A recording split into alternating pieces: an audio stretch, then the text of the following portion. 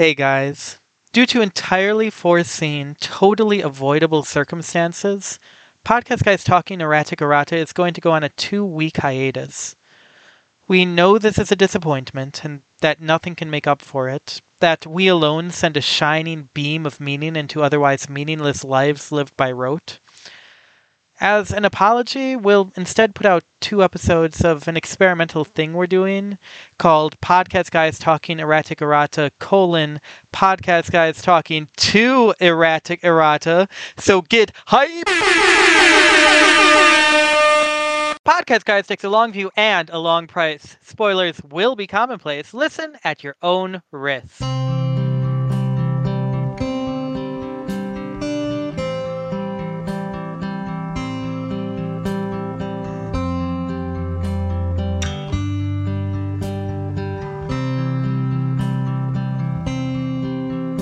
Good morning, faithful reader. Welcome, fortunate seeker. This is Podcast Guys Talking Erratic Errata. Podcast Guys Talking Erratic Errata is a whirlwind reread of a practical guide to evil, where A historian and a literature scholar tackle the big questions about one of the greatest novels of the age, such as: when will we learn more about this mysterious chancellor? how long will this goblin fire thing stick to Cat? And demon on the wall, who's the fairest of them all? The Dooney, I think?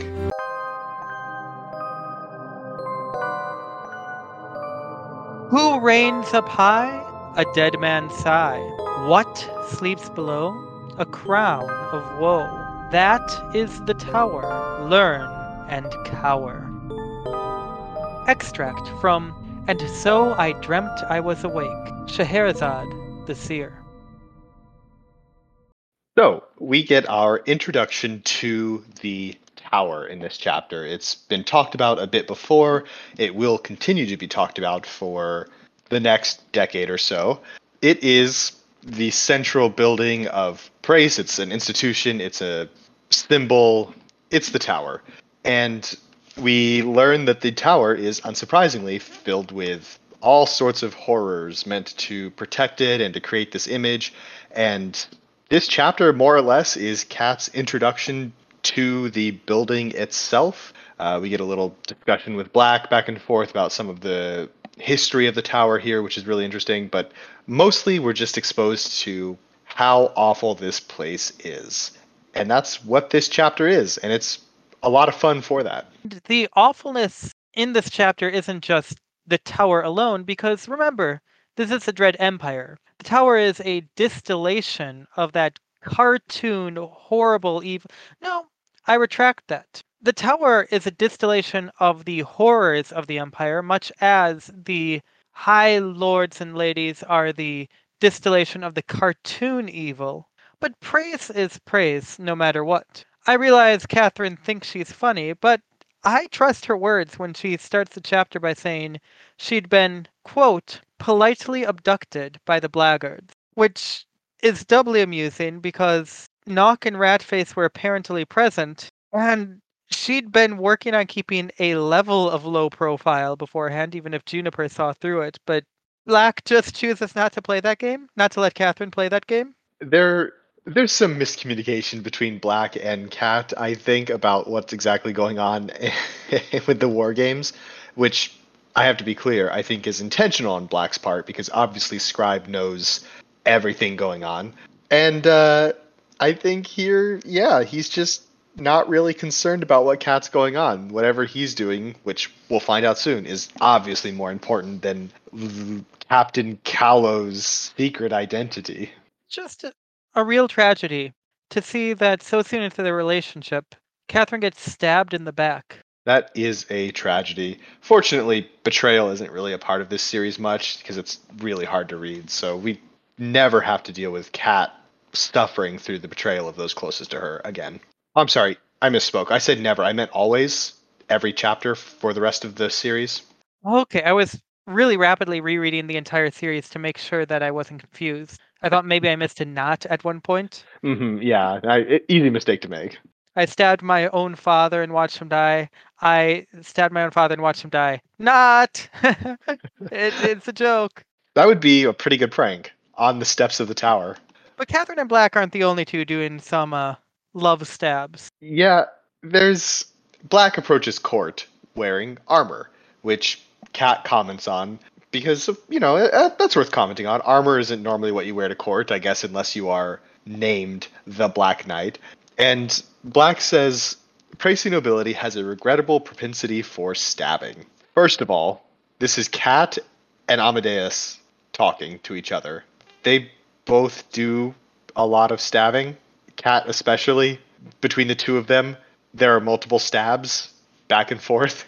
It's they neither of them is big on nobility, but trying to say stabbing is the problem or a problem with the nobility is definitely a bit of a stretch for these two. Also, I think next chapter, based on how certain things shake out, it feels as though stabbing probably isn't the main way that the nobles would deal with each other in public, since Cat does a physical violence to somebody and everybody acts like it was the biggest faux pas. Yes, because Catherine didn't stab. She is an uncouth Callowan who doesn't know whether she's using her salad knife or her kidney knife for stabbing someone. That makes sense. All right. It's a method, not a result issue.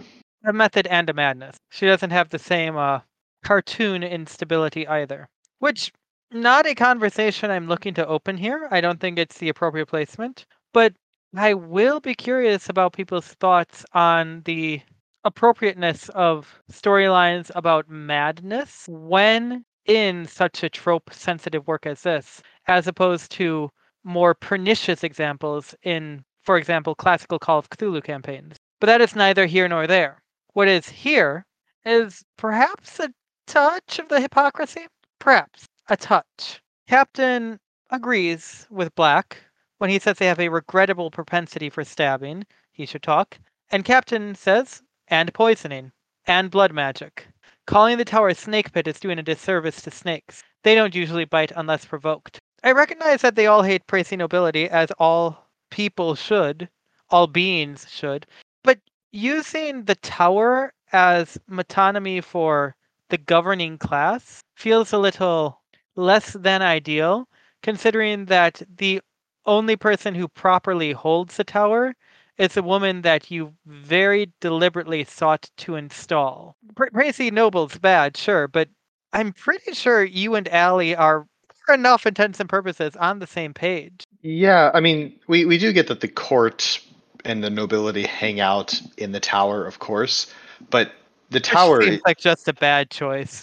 honestly, but the tower is, I mean, the phrasing we get all the time, the phrases we get about climbing the tower, who sits atop the tower is the seat of the Dread Empress. It's not where all the government is and also the head of state is there. It's where the tyrant is, and everybody comes to them. So yeah, I think it is. I think you're right that that division between us and them here is a little blurred in the way they're talking about it, especially since to be the Dread Empress requires that you are Tracy nobility but better, and I don't mean better morally. Better morally, but definitely way more metal morally. This might be your worst segue yet. I'm just gonna throw that out there, Thank you. which I really approve of.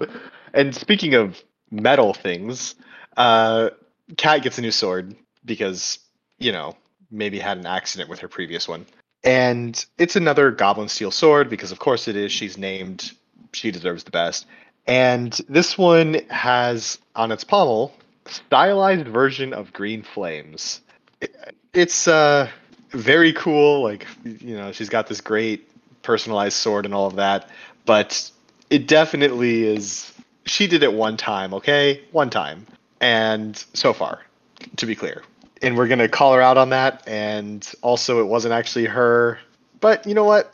I respect it. I choose to believe there's some level of foresight in this by Black or Scribe or whoever chose that specific stylization. They know who Cat is. I think this works. It's just a very cool thing on the sword. You don't think it's merely crass mockery? I mean, I think it's probably mockery. It's not as crass as murder, though, even if it is a little crass. Because apparently, making a move at court is expected, but outright assassination, it's not bad, it's not wrong, it's not illegal, it's not uncomfortable. It's just crass. It's just not. It's not done. The Praesi are just a special breed. But the breed that they are is interestingly addressed here. Catherine is not put up to be some impartial, morally righteous, unquestionable protagonist. Catherine is as deeply flawed as the world she lives in. But she is in a position of deep seated hate. She despises Praise with all her being. She is Callowin. And from that position, it would be reasonable to expect to see that she would have awful and generalized opinions about the people who make up Praise. But she shows a remarkable grasp of the nuances of the Dread Empire by saying, culturally speaking, Ater might have been more Soninke than Tagreb, but the capital of the Dread Empire had developed into something that was entirely different from both. Ater was the touchstone of praise, and at court, murder was considered as much of an art as sculpting or painting. Lack of elegance in the death was more of a sin than the killing itself. She says the Dread Empire itself might be made of Soninke and Tagreb, more Soninke than Tagreb, but it's neither of them. She can condemn the empire, or rather, this puts her in position to condemn the empire without condemning the people groups, which I'm not sure she's intending to do here, but she's going to be able to from that position. And it's something we, as socially conscious modern readers ensconced in Western progressivisms, I think might be able to be pleasantly surprised to see. Yeah, I think Kat's point is definitely maybe slightly leaning in that direction, but is definitely more about the, just the general culture of race being bad, whoever happens to be there. It Oh, it for sure. it, it seems more an apathy towards understanding other cultures rather than an intentional step towards the ruling class is bad and the people who make it up aren't necessarily. But to recognize the difference, Hmm. even as a relatively educated person, is impressive considering how many Americans I'm aware of who would say condemn Chinese people because China is, in their view, bad. Oh, sure. And that Catherine's not outright doing that. Good job. You go, girl. Yeah, I think there's probably a lot of Callowans who are in that same boat, and I think it's probably Kat's a pretty unique individual, and also at this point has a little bit of learning from Black, who frankly probably doesn't see race. But he does see differently. And I do want to note one other thing about the section I read. The last line of that was lack of elegance in the death was more of a sin than the killing itself.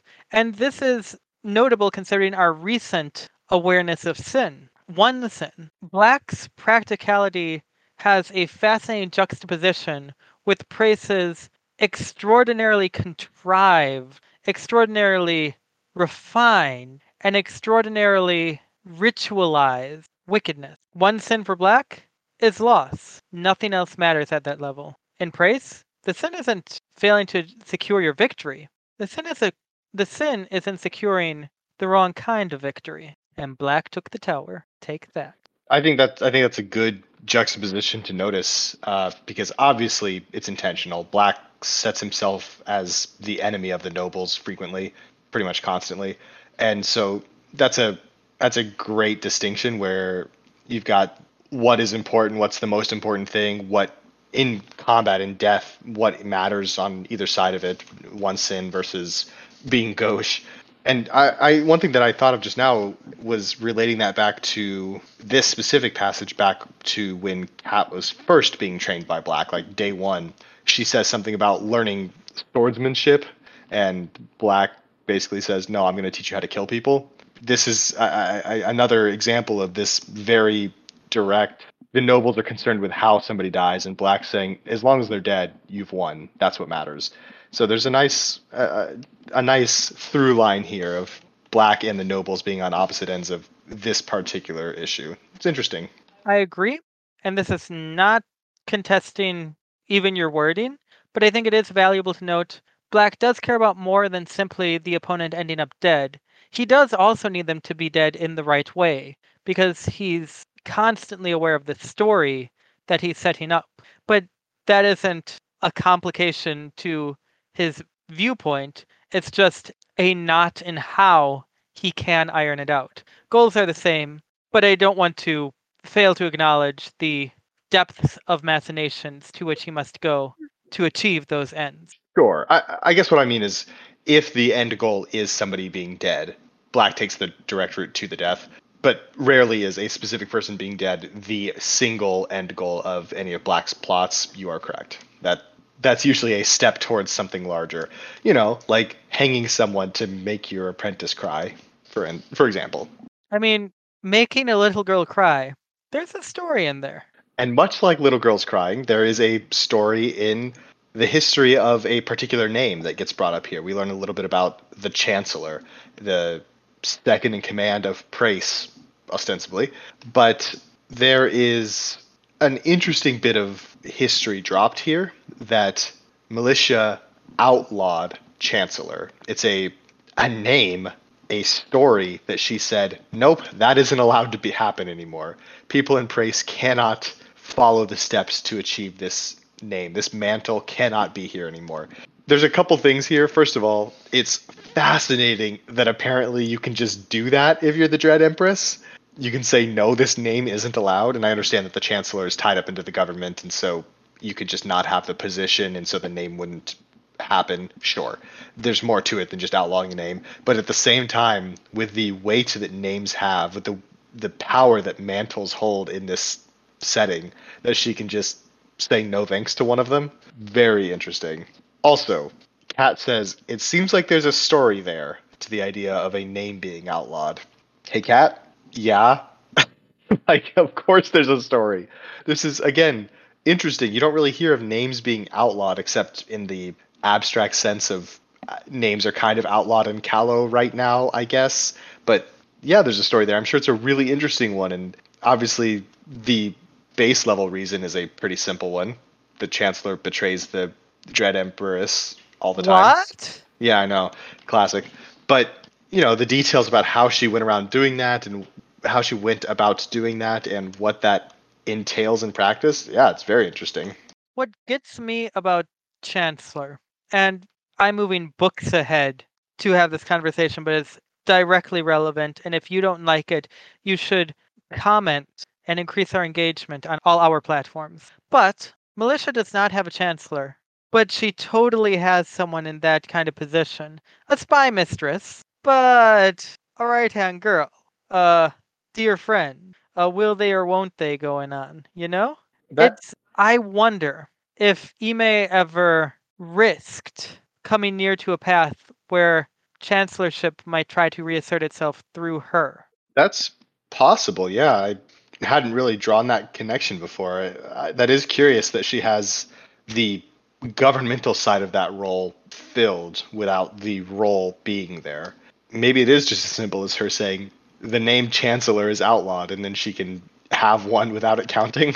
Hard to say. Ime is kind of a second Hassenbach in being a mortal who runs the affairs of an empire or of a great state and yet denies or is denied a name. But I move us far from our current I move us far from our current chapter and not very far at all from our current location. You see, our heroes, that is a terrible phrasing. You see, our protagonists come to the foot of the tower, an impressive building, which is a hulking spire of dark stone that jutted out into the perpetual storm clouds. They have to pass through the Gate of Bones, and Catherine sees the tall arches in the stone that serve as windows, the hundreds of balconies that spring from them. Stories do not do the tower justice. And according to the legionaries, emperors rise, emperors fall, but the tower endures. And there are apparently two exceptions. Kind of. Twice the tower has been cast down, and twice it has been rebuilt. But the first time was Dread Empress Triumphant. May she never return? Thank you. Who cast down the tower as a last act of spite.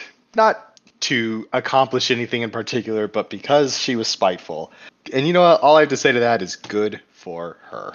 Heroes just hate to see a woman succeeding. That's truly what it is. But it was also cast down a second time.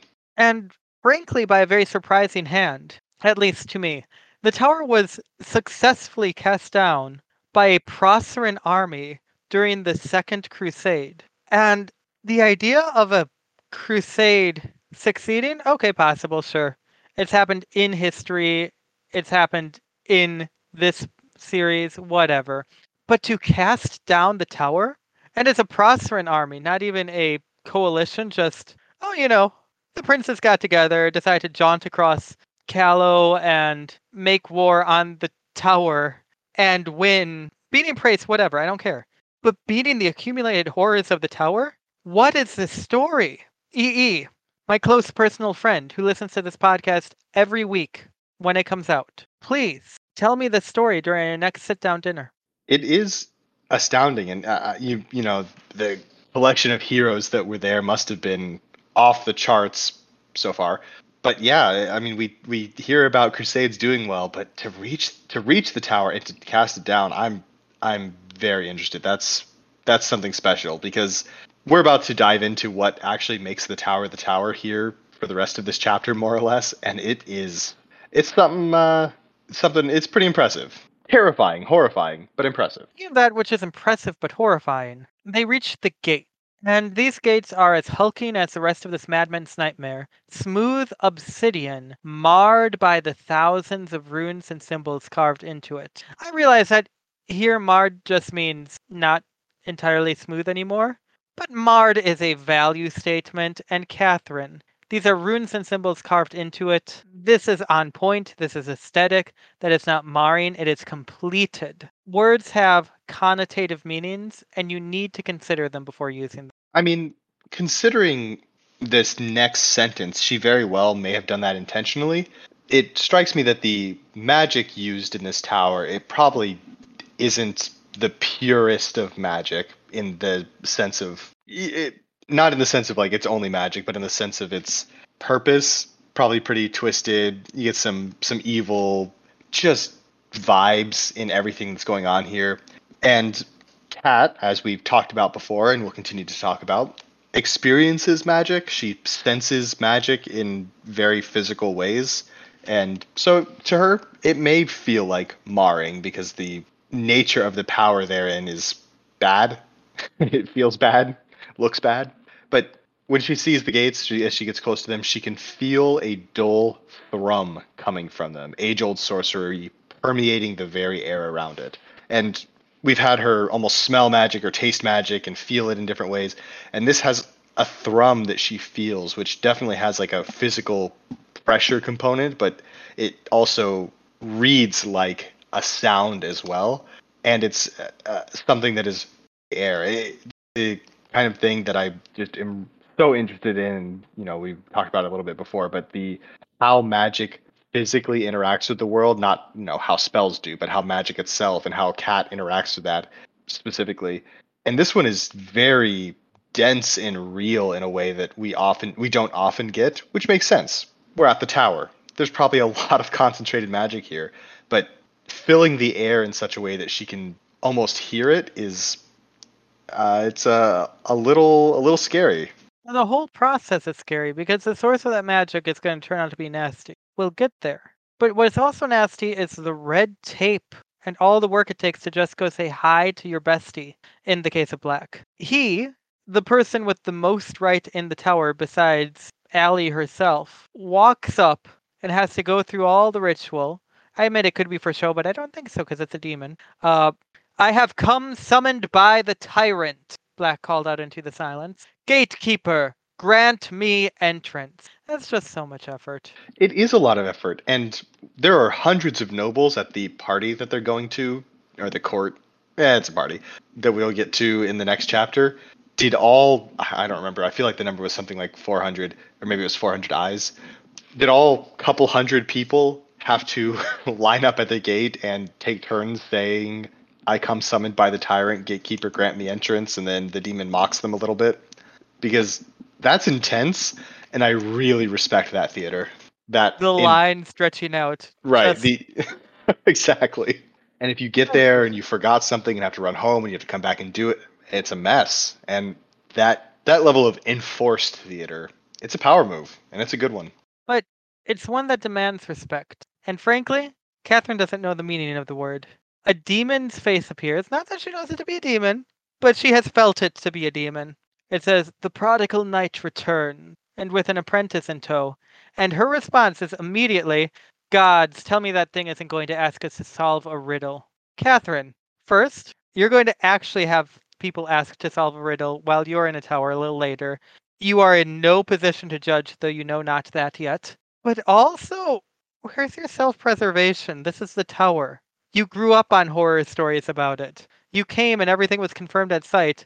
Do you want to die? You mentioned self-preservation. Kat realizes that a moment later. She says, "I really needed to get a handle on the mouthing off in the face of fear thing." You know, we really try to stay away from spoilers in this podcast. We don't. But spoiler alert, Kat, you're not going to get a handle on that ever. It doesn't go away. Your self-preservation gauge is really, really bad when it comes to saying the wrong thing. And yeah, that's definitely true here. I mouthing off to the gate face of the tower is a rough one. There is no indication of not one. But I wonder if Catherine's the first squire brought back to praise simply because, in response to this, Gateface says, "Even now you bring me the most interesting strays. I grant you entrance, Black Knight." Who's Black been bringing back to the tower? Ranger? I thought it right as you said it. Okay, Maybe, I mean, Eudokia isn't Tracy either. I'm not sure the gate is aware that Eudokia has gone through. I know it's a demon, Yeah, but that's borderline. Catherine certainly doesn't see the scribe in their party, and next chapter she'll see scribe at the party, so That's maybe? true. Or maybe scribe and Militia were just up there before the party, chatting, having a girls' night. Yeah, that's true. Scribe and the Dread Empress are famously best of friends. Scribe and the Dread Empress are two people whom I would trust fully and completely to work perfectly well with each other, so long as they both chose to. Oh, for sure. They're consummate professionals. That's Black. We rarely see him lose his cool. When they make it through the gate, however, he immediately turns to Kat and furiously whispers, "Don't ever do that again." It's not often you get a genuine expression of emotion from Black in a way that feels like it wasn't just, "I'm going to put on this mask now to make a point." He's actually, I think this feels like an actual response from him, which fair enough considering his next line. Kat says, "Oh, let us through. What's the big deal?" Basically, and he says, "The gatekeeper ate the soul of the last person who spoke out of turn to it. Not even Warlock could have brought you back had it taken offense." So first of all, Kat's got some major protagonist armor again. She rolls up and does the thing you're not supposed to do and still gets let in. Great. She is the protagonist in a story like this. That's not just a something you overlook. It just adds to how the story works. So it's all good. But also, wow, this gate is something else. When you, I mean, your first approach, the first time you come to court, if you're not properly briefed or if you're nervous so you make a mistake, you just get your soul eaten. The tower is not a place to mess around with. You say if you're not properly briefed, and I do have to note, Black should have properly briefed her. Oh yes, absolutely. This is really on Black and Cat, but mostly Black. Like it's on Cat, but Black should know she's the worst. Right. Exactly. If you bring a person who doesn't know the rules somewhere and they break the rules, they probably it's your fault. If the rules are super obvious and they still break them, it's still your fault, but there's you can shift blame back and forth however you'd like. Really, they both goofed up here. Especially since we find out in the next line that yep, the gatekeeper is a demon, which is, I believe, the first time demons show up in the text, both on screen and even being mentioned.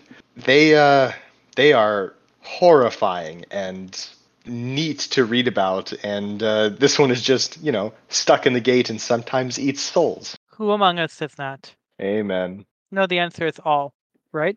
Oh, yeah, I guess I have never eaten a soul that I know of. All right.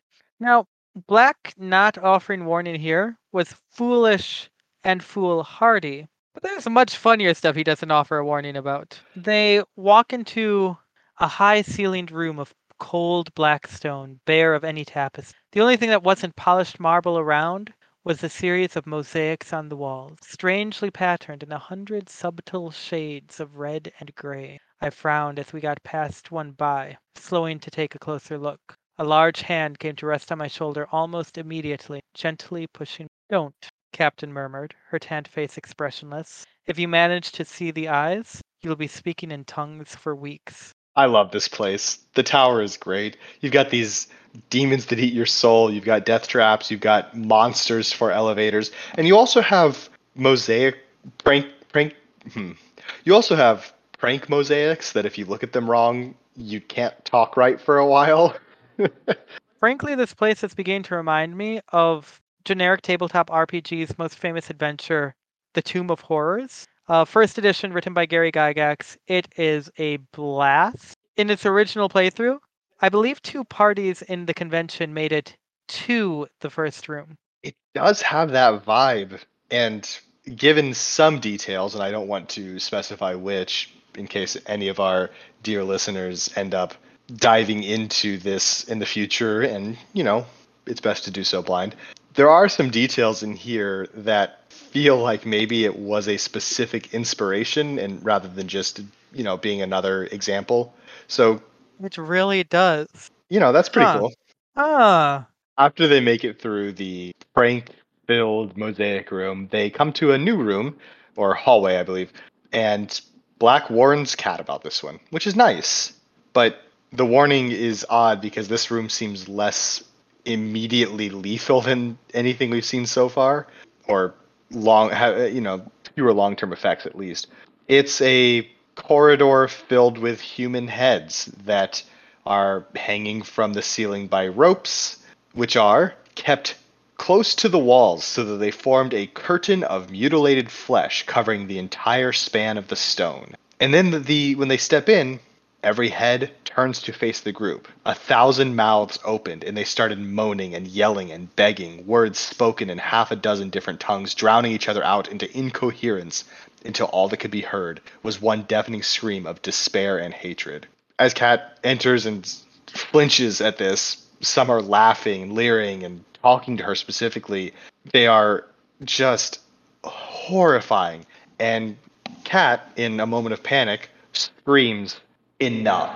Notably, for those of you who are not actively reading along, enough is bolded here. Kat is speaking. And we get a description of speaking from the speaker for the first time, which I think is worth looking at here. Kat says, "For the span of a single breath, my name filled the room. The power that surged through my veins winked out of existence as swiftly as it had appeared. But in its wake, silence reigned. I felt the weight of 1,000 stares on me, but I was too angry to care." And Black is impressed by this. He says, "You picked up on speaking after seeing me use it only once, a decent effort for a beginner." And it's cool. We get this horrifying corridor.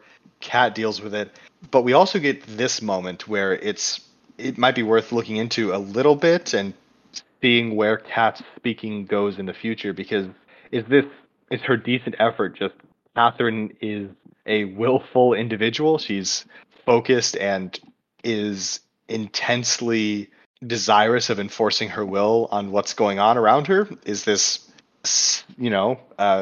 Warden foreshadowing? Is this she's the protagonist? Is this just because she spends so much time around Black? I don't know. There's some maybe something interesting to tease out of the fact that she is good at speaking now before she's even in the fullness of her transition name. There is, however, something interesting in Black's claim here. Black says, "You've picked up speaking after seeing me use it only the once." I'm not saying Black's statement is accurate and that Black is inerrant, but this flies in the face of a theory you had in chapter 3, Party. When they enter the feast at the governor's palace, Black says, "Out, all of you." Not bolded, no indications. But after all of the nobles flee, but for mazes, Catherine says, "So it's a name thing, the way you mess with people's heads." I mused. "Seems like a useful trick." The green-eyed man shot me an amused look. "A fairly basic use of my power," he replied, looking over the fleeing throng. "But I won't deny it can be entertaining on occasion." "And you said that was likely speaking." "The textual indications are that it's likely speaking. But Black speaks to Catherine later, at the hanging. Explain me that thing." That that's true. That is interesting. I wonder if he means you've after seeing me use it means seeing him use it without it affecting her, because I have a feeling your perceptions are not perfectly tuned to piecing together the details of speaking if you're being spoken to. Or it could be that that first one wasn't speaking and was instead some other level of manipulation that the Black Knight is capable of. That I don't know. The scary man with the sword who was famous for killing the people with that sword told me to go. That the name power there is just Historia is strong and I'm afraid of him. Yeah, but I don't know. I was under the impression that's basically what speaking is. That you are No, right? your story is so strong. It's like how when Cat encounters Ranger and Ranger wants Cat dead badly enough that Cat almost just dies on the spot. That feels like that's what speaking is. That your story is strong enough. What you want is strong enough that the things that would benefit your story almost just happen when you tell them to happen. So I don't know. I'm not sure what the distinction there is and what exactly happened in that party. We do know what happened to all of these heads, Yeah, they're not just a random collection of heads that the Dread Emperors and Empresses have found over the years, although that would also which be would a not be the most unbelievable. right, Yep. exactly. But rather, they are specifically the people who have tried to gain the crown, to climb the tower, and failed. There's a lot of them in here, notably. And also, what a powerful move to just have necromantically preserved all of the people who have tried to get where you are and failed to show how singular you are tower at this moment, and also to, cow everybody who's trying to get in behind you. How powerful is the necromancy? Because the necromancy keeping the heads alive goes back to the declaration, Black Muse. No one's been able to reproduce it since, and not for lack of trying. It's a powerful ancient necromancy, but way cooler to me, it goes back to the declaration, which I might remind you is 2 towers ago. Dude, it outlasted the tower twice. So the tower, After go ahead. after Cat cuts the tower down for the last time, will people go to the ever burning goblin fire and just see heads start screaming if they put them there? I'm wondering if the towers collapsed and in the rubble somewhere were just a few hundred heads lying around screaming. I hope so. Regardless, however this works, it's great. Like there's no Oh, wrong answer. you mean a few ancient decapitated heads? Because I'm sure that whoever was forced to actually rebuild the thing had Fair. a screaming head on their body. That's true. Yeah, a little more specificity was needed. So we're introduced to ancient necromancies, we're introduced to the concept of demons, and then we're introduced to the concept of devils, which are apparently distinct from demons and have something going on with the number 24. They're meeting on the 24th floor, which I guess would be like meeting on the 13th floor or the 666th floor. Though I don't believe even the Burj Khalifa has that many floors. It probably has 666 rooms or more. It has 163 floors. Oh, is that all? Did you have a follow-up, or are you reading about the tower right now? Apparently, according to the earliest results on Google, the Burj Khalifa has 304 hotel rooms, 900 apartments, and in an act of stunning abomination, 2,957 parking spaces. Cars are a sin. Build dense cities with public transit. I mean, in theory, a tall tower like this would be a dense city, but yeah. Great. If it's a dense city in one place, even better for public transit. One sin, R1 zoning, one grace, public transit. Black also knows better about something specific here. We get a bit of discussion about summoning and dealing with devils, and Pat says something about doesn't it bother you that they used to summon Hellspawn? It seems things are going bad if there's literal deal with the devil. And Black's response, I think, is really important, or maybe not important. It's very enlightening. It tells you a lot about Black. He says, borrowed power always betrays its user in the end. I might gain the one. It might gain the one making the deal some short term victories, but it inevitably turns into a death sentence down the line. It's as good a way as any to weed out the more foolish elements of the aristocracy. And this is just what Black is all about. He knows how these things work, he's very familiar with them, he understands the ins and outs. He lets them run their course. He doesn't fall prey to the easy solutions that aren't going to work, but he lets other people fall into those traps to further his own goals. There's a level of pragmatism here and a level of distant, almost aerial view planning that goes into who Black is as a person, and we see that all kind of condensed into this spot. He's not. Cat is, they summon devils. Isn't that a sign of bad things because devils? And Black doesn't even bother trying to comment on, oh yes, the devils are dangerous and villainous, obviously for that last word, but just immediately responds with, well, yeah, it is a bad idea because it's impractical in the long term. So I let it happen for that reason.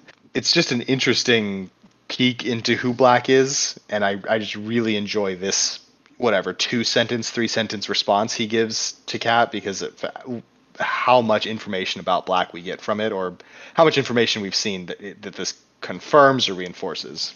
But Catherine is still practical in her objections. A lot of people would continue being baffled by and fighting against the concept of summoning demons, would be baffled by and would fight against the summoning of devils because it's bad, and you don't do that. But Black gives good reasons for the remaining legality of it, and Catherine's response: they still have to cause a costly amount of damage when they go crazy. I replied, curiously, why don't you just ban it entirely?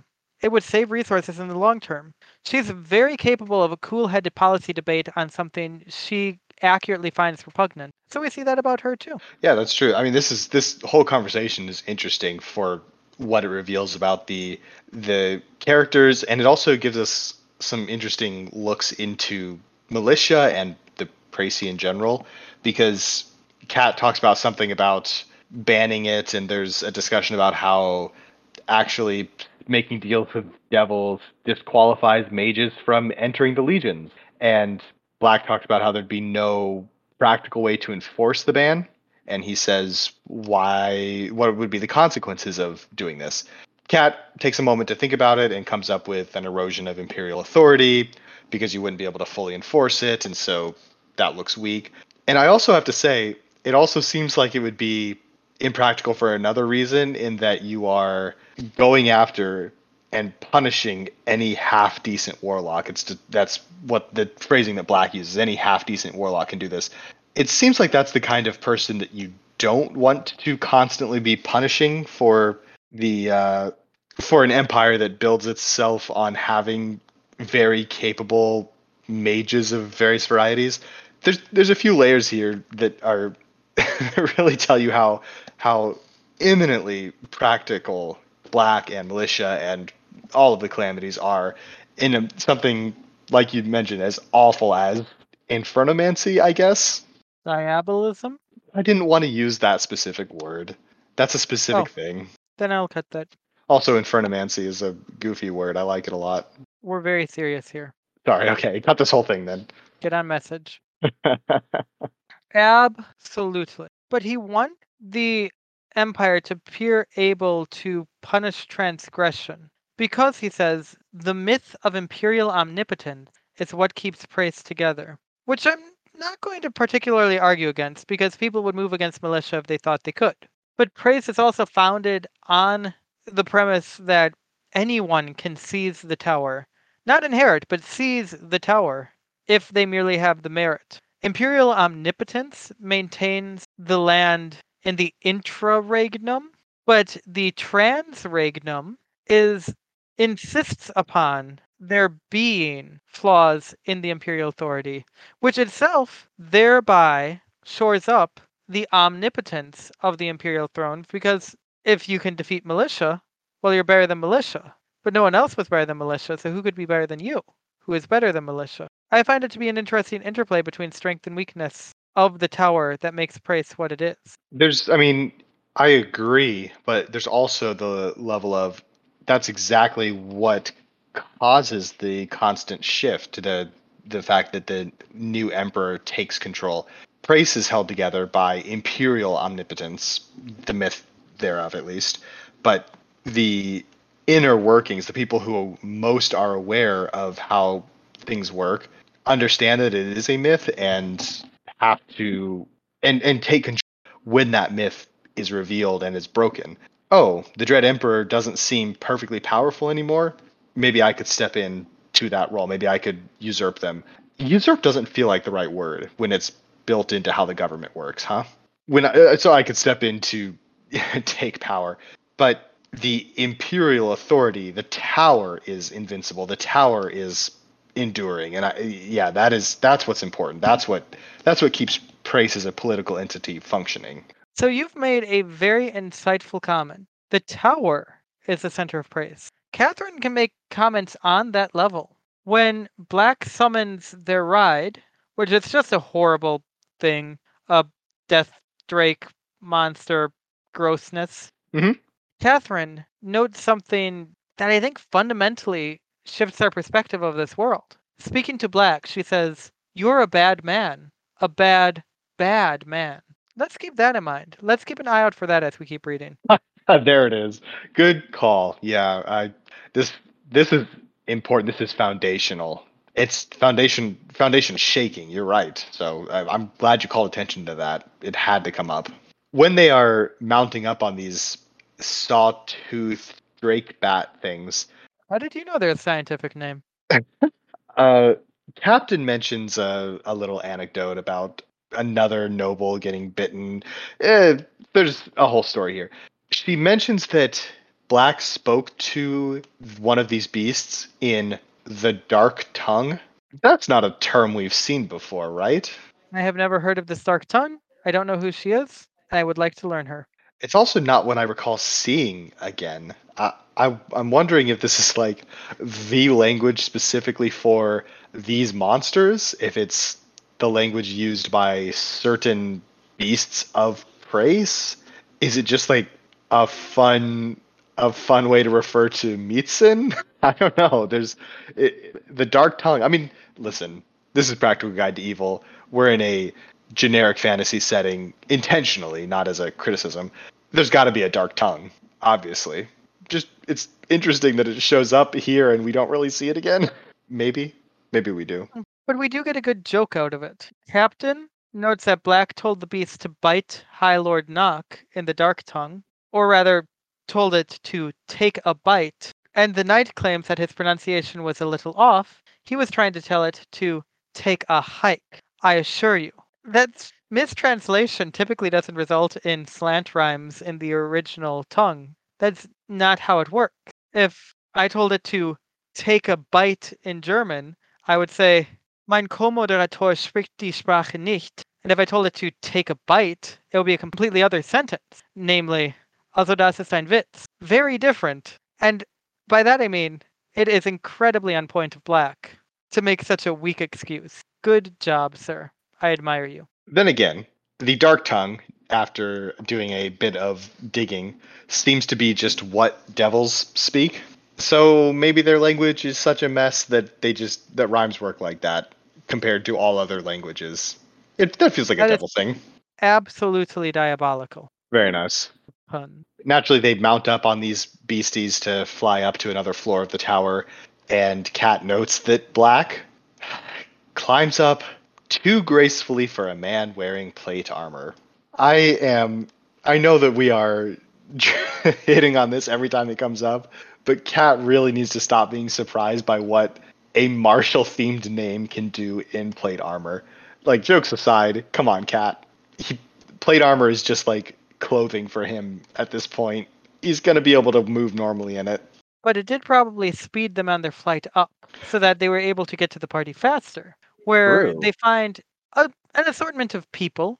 Overwhelming majority were humans. There are but a handful of orcs, and I think this is interesting. No goblins at all. I'm sorry. I think this is the only sensible choice. No goblins at all.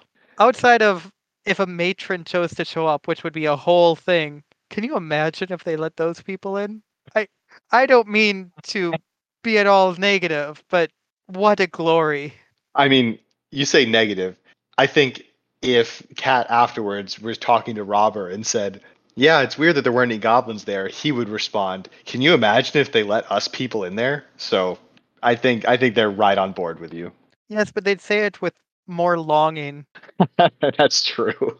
Not like a we're being left out kind of longing, but rather a oh, we'd prove them so right kind of longing. Goblins are just little nasty boys all the way around, and they're the best for it. But we've heard enough of goblins. What I'm curious about is Catherine's experiences. As Kat enters, she sees the Dread Empress, and she thinks back about some attractive women she's seen in the past, because this is Catherine Foundling. And, the Baroness Dormer, we mentioned Eris, but we also get a Yante missionary, and I think that's interesting because we almost never hear about the Yante in any way whatsoever. They just don't come up. And here we have exactly one being mentioned, and it's because she was astoundingly beautiful. So nice job there, Cap. But I just like to point out when we see people groups mentioned who aren't Calernian, doesn't happen often. But Was this a religious proselyte?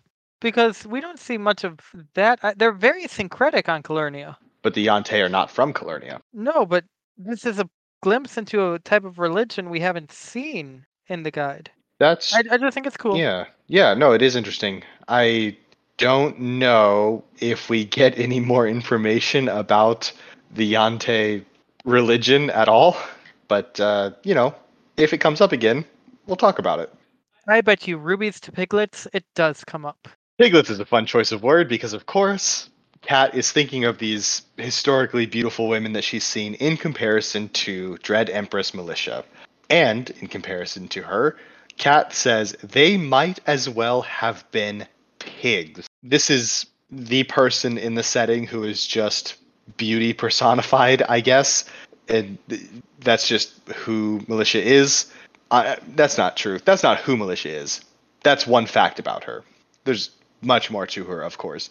But there's, people are described as being basically flawless. And then there is Militia, who just outstrips every other human alive, apparently. We get some description of her here. Where is that? She was tall. Even with her sitting, I could see that much. But there was more to it than that. There were statues of ancient warrior queens in lore, and they'd been too perfect. Beautiful, but looking at them, you knew they were art and not a living thing. The Empress was breathtaking because she was so very alive, like a bonfire compared to everyone else's candle.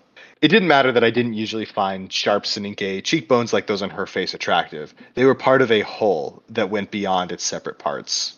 I couldn't pick out a single feature that made her beautiful, she just was. Her silk dress was a stream of green and gold that suggested the curves of her body without revealing them, leaving bare her long neck and curling down to caress smooth, dark calves.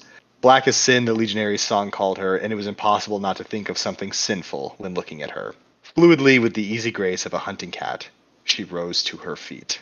So we get a nice description of the most beautiful person alive here, and it's very Cat. It's a very Cat description, and next chapter she is routinely just rooted in place, stunned by how attractive Militia is. Other people are as well, but Cat specifically is because it's the first time she's seen her. And unfortunately for her, not the last. But Yeah. it's impossible not to think of something sinful when looking at her. Remember Catherine's ultimate goal, and remember what one sin is. This is a very deep line. Is it though? No, she's just pretty. Yeah. No, that's not even right. That's Catherine. She's sexy as all get out. Yeah. And who wouldn't feel that way when they look at her most dreadful majesty Militia, first of her name, tyrant of dominions high and low, holder of the nine gates, sovereign of all she beholds? You know? What a list of titles, though. Most of those are just sort of what you'd expect. Holder of the Nine Gates. Yep, she's an Altair. First of her name. Yep, she's Militia the First. The sovereign of all she beholds is powerful, though. Tyrant of dominions high and low. There's some strength to these titles. Unsurprisingly, she's the Dread Empress, but they did well with these. And as befitting the sovereign of all she beholds, everybody in the room, almost, drops to their knees, with a couple of exceptions. And even though it's not the most notable exception, my favorite is they all drop to their knees. After a moment, Captain's armor creaked as she did the same, cloak pooling on the ground around her. She makes no physical claim that she does not kneel before the Empress or anything like that. She does kneel before the Empress, plain and simply. But she doesn't kneel right away. She's got a little something more to her than that. And I think it's nifty that she's sort of within Black's aegis. Oh, spoiler, Black isn't kneeling.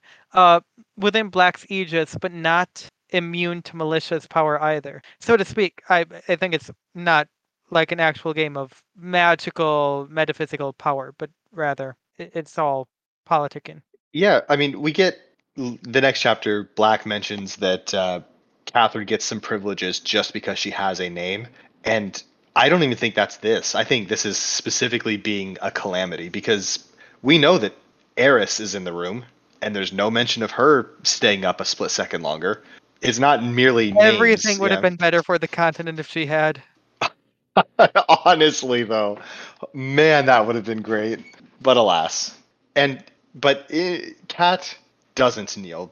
She's about to because obviously, but Black catches her and says, "We do not kneel." There's a whole paragraph about how powerful this line is because it's the Black Knight stating this in a room of Tracy nobility and using the plural first person here. He's including Kat, which is interesting by itself. Kat's already at the do not kneel stage as the squire. Captain's not even there, as we just talked about.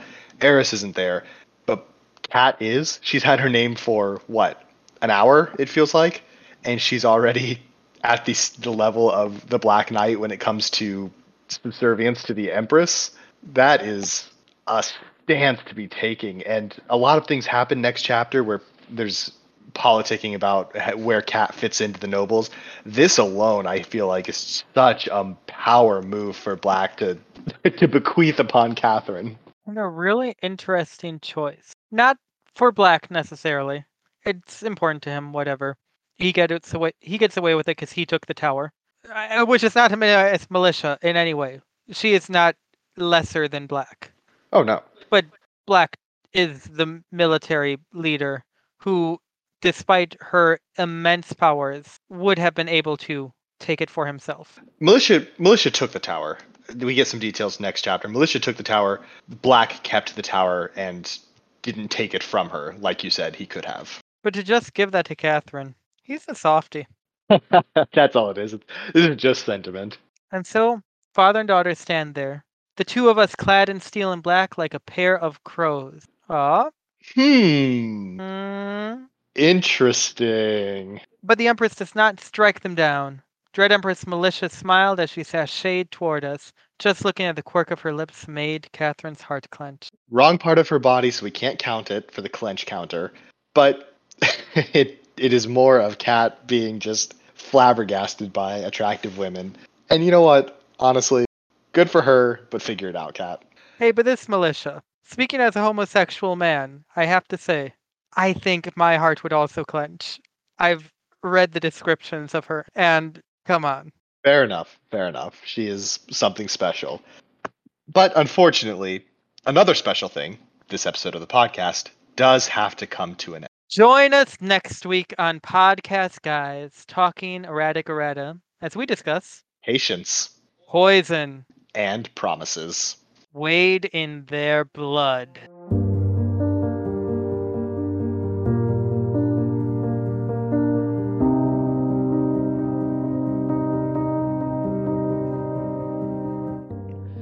Podcast Guys Talking Errata is a fan-made podcast discussing errata as a practical guide to evil.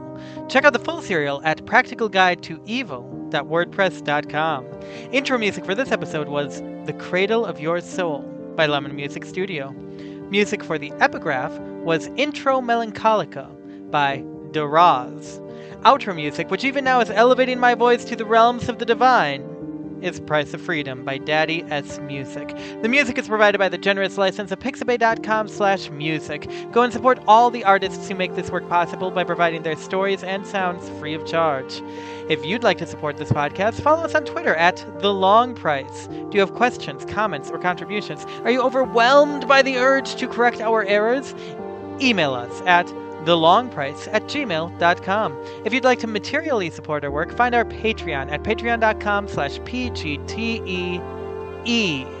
Join the ranks of our patrons and be called by name, receive personalized stories and art, or even join a PGTE-inspired RPG. We implore you don't consider joining unless you're already supporting the artists who make this all possible.